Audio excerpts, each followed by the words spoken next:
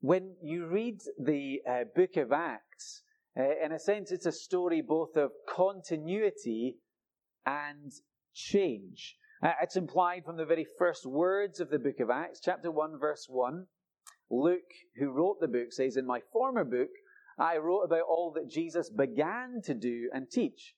By implication, the book of Acts will be about Jesus continuing to be active, Jesus continuing to teach. Only this time it will be as his Spirit-filled followers take that message, Jesus is Lord, into the world. And just like Jesus, they're going to do this through their words and through their actions. And that little section that we just read, chapter 9, 32 to 43, is one of the clearest signs, I think, that we have in the book that we're to read the story of God's church as continuing the work of Jesus. And I hope that we'll see that as we work our way through the passage. I don't know how many of you have visited the Sagrada Familia Cathedral, or Gaudi's Cathedral in Barcelona. If not, you probably are aware of it. It's one of those buildings. The great unfinished cathedral, which I think is due to be finished in 2026. But Gaudi began that work way back in 1883. And he continued it until he died in 1926, obviously leaving it unfinished. But since then, the work has continued under 5 different sets of architects, but each one always following very closely Gaudi's original design and Gaudi's original concept.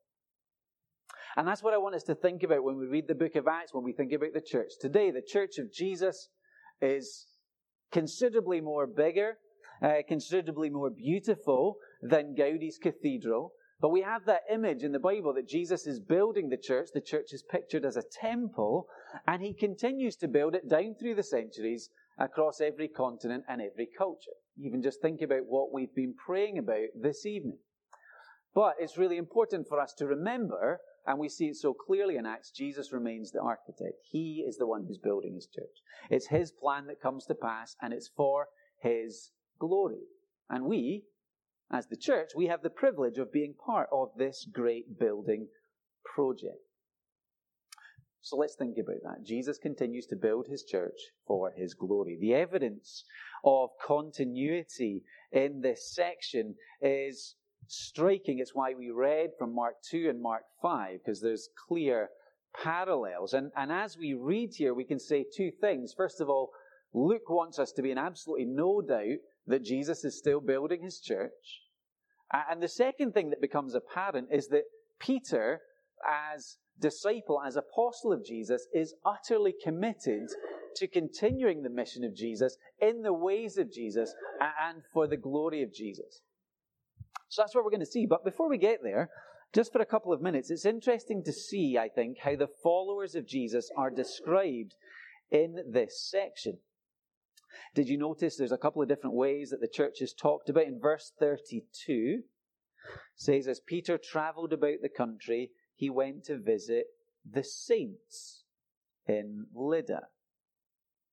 Now we hear the word saint and maybe all kinds of things come to our mind, but here, when Luke uses it, he's not describing super Christians. This isn't Peter heading off to visit the other disciples, this elite group who are saints.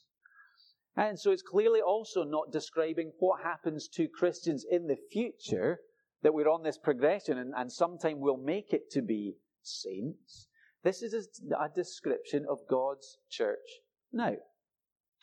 So the word saint, what does it mean? It means someone who is holy, someone who is set apart for God. And so we've got this lovely picture of the church that's been set apart for God, for God's purpose, and Peter has got this role and responsibility, this pastoral responsibility to travel from place to place, seeking to encourage and build up those that God has chosen, those whom God has saved, those who are set apart to live for him. And then in verse 36, there's another word used to talk about the church. In verse 36, it says, in Joppa, there was a disciple named Tabitha.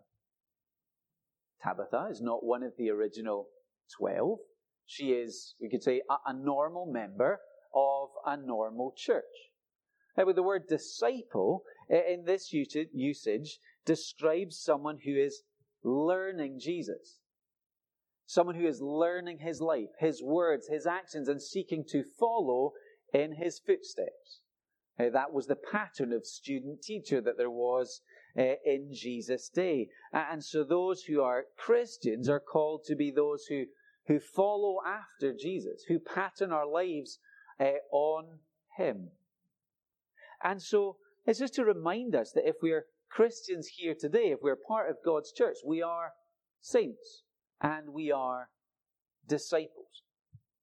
But that's almost a by the by. We've got this section here where we have two, we could call them confrontation stories, where we see very much the power of Jesus versus the powers of sickness and death. It reads, in a sense, very much like what we'd have in the Gospels, very much like what we had in the Gospel of Mark. Only this time it is Peter, by the Spirit, functioning as Jesus' agent, bringing victory against these hostile forces. And in both these scenarios, these victories of good over evil stand as a signpost of the salvation that Jesus brings. That Jesus comes to bring new life through faith in him. And that the people in Peter's day understand that what he's doing points ultimately to the glory of Jesus. So their response, the response of many, is to believe. So in verse 35, when they see the miracle performed on Aeneas, it says, all those who lived in Lydda and Sharon saw him and turned to the Lord. And then in verse 42, the miracle with Tabitha, this became known all over Joppa, and many people believed in the Lord. So let's very quickly, we're just going to do this for a few minutes, we're going to look at each miracle and see how it very deliberately follows the pattern that we find in the Gospels. First of all, that healing of paralyzed Aeneas. And I hope even as we're thinking about Mark chapter 2, those first 11 verses where Jesus heals the paralyzed man, we can see some parallels. So Jesus, after healing the man, says, pick up your mat. Peter says to him, get up and tidy your mat. Both occasions, the purpose is to show the authority of Jesus. So in Mark 2, Jesus heals the man to show that he had the authority on earth to forgive sins.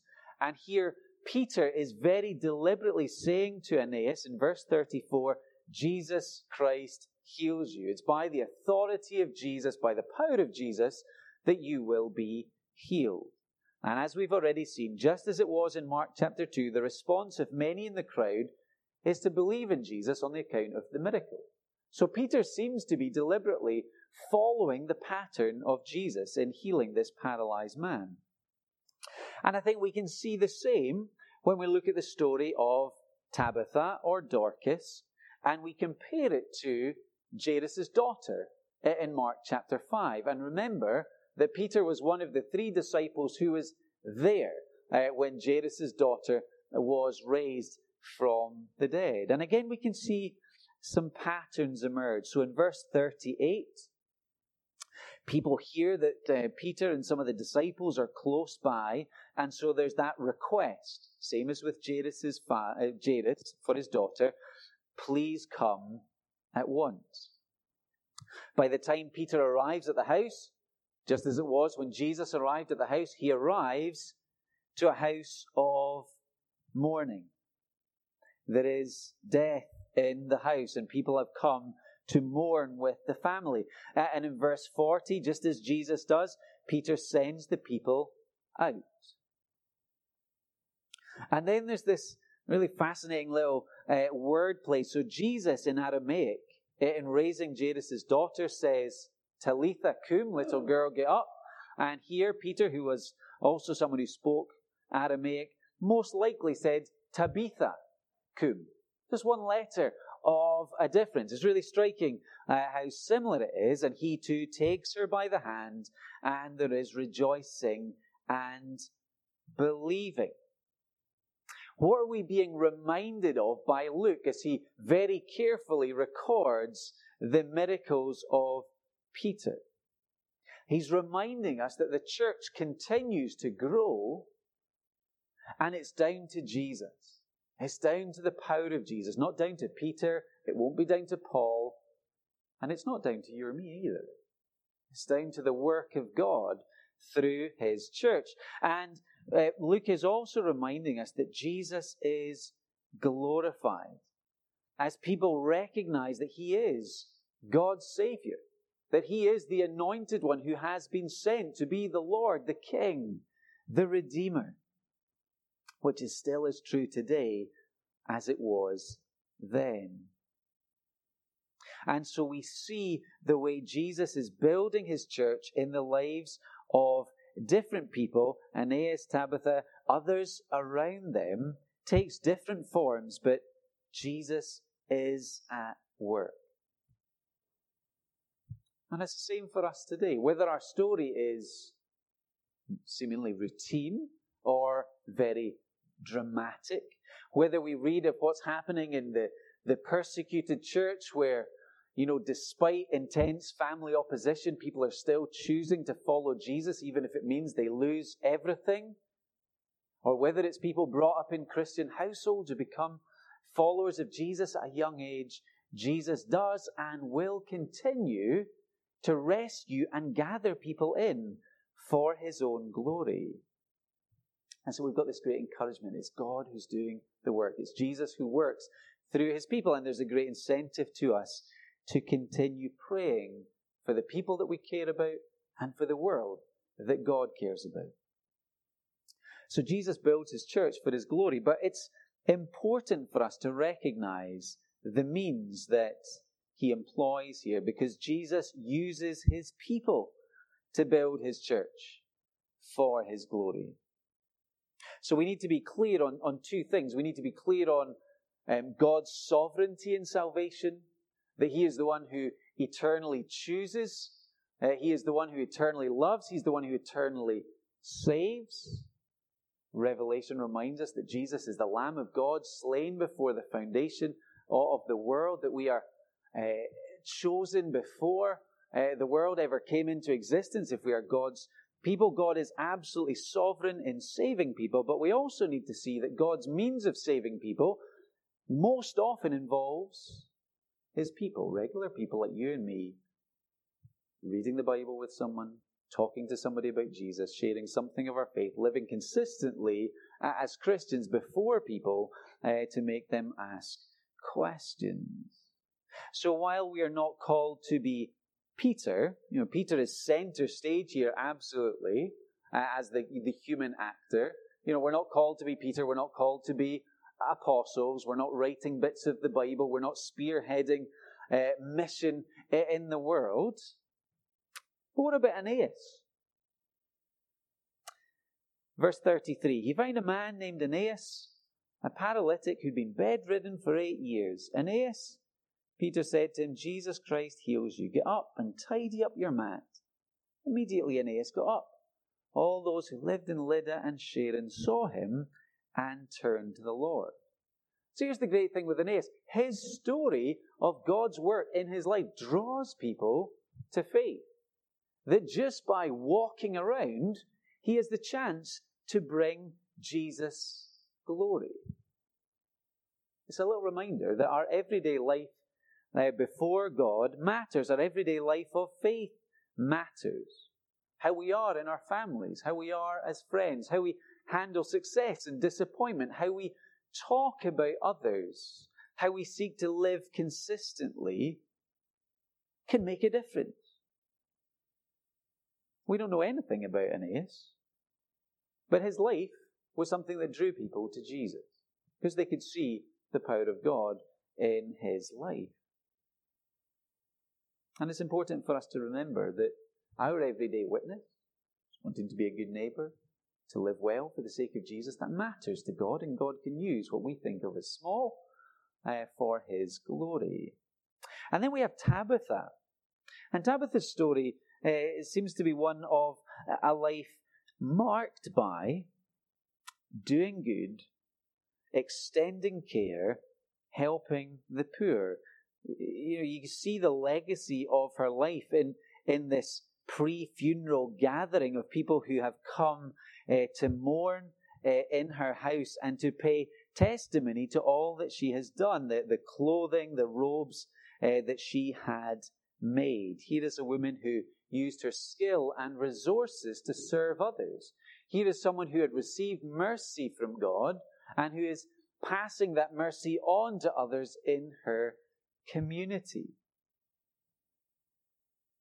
And so they're different, but they're both testimonies to God's grace and God working through them. For Aeneas, his story of God's grace transforming his life was powerful and drew people to faith in Jesus.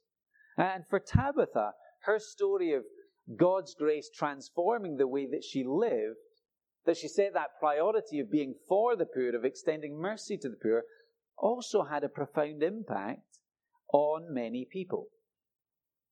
So as we read this section, there is an encouragement to us as regular Christians that we have dignity and purpose, that God can use our lives to extend His kingdom, to bring Him glory, to extend His mercy into our world. I remember speaking to somebody who was talking about their grandfather's involvement in a great building project. And there was that sense of family pride still existing because they could look at that great architectural feat and say, my grandfather helped to build that. And there's this wonderful sense that we can look at the church of God and we can be so encouraged as we see what God's doing in His world and to recognize that we're a part of that. We're not called to be Gaudi. We're not called to be the great architects. That's Jesus' job. But all of us, with our gifts, with our situations in life, we get to be laborers on the very best building project of all. Because Jesus continues to build His church so that He will be glorified and He continues to use His people, His church, people like you and me, to that end.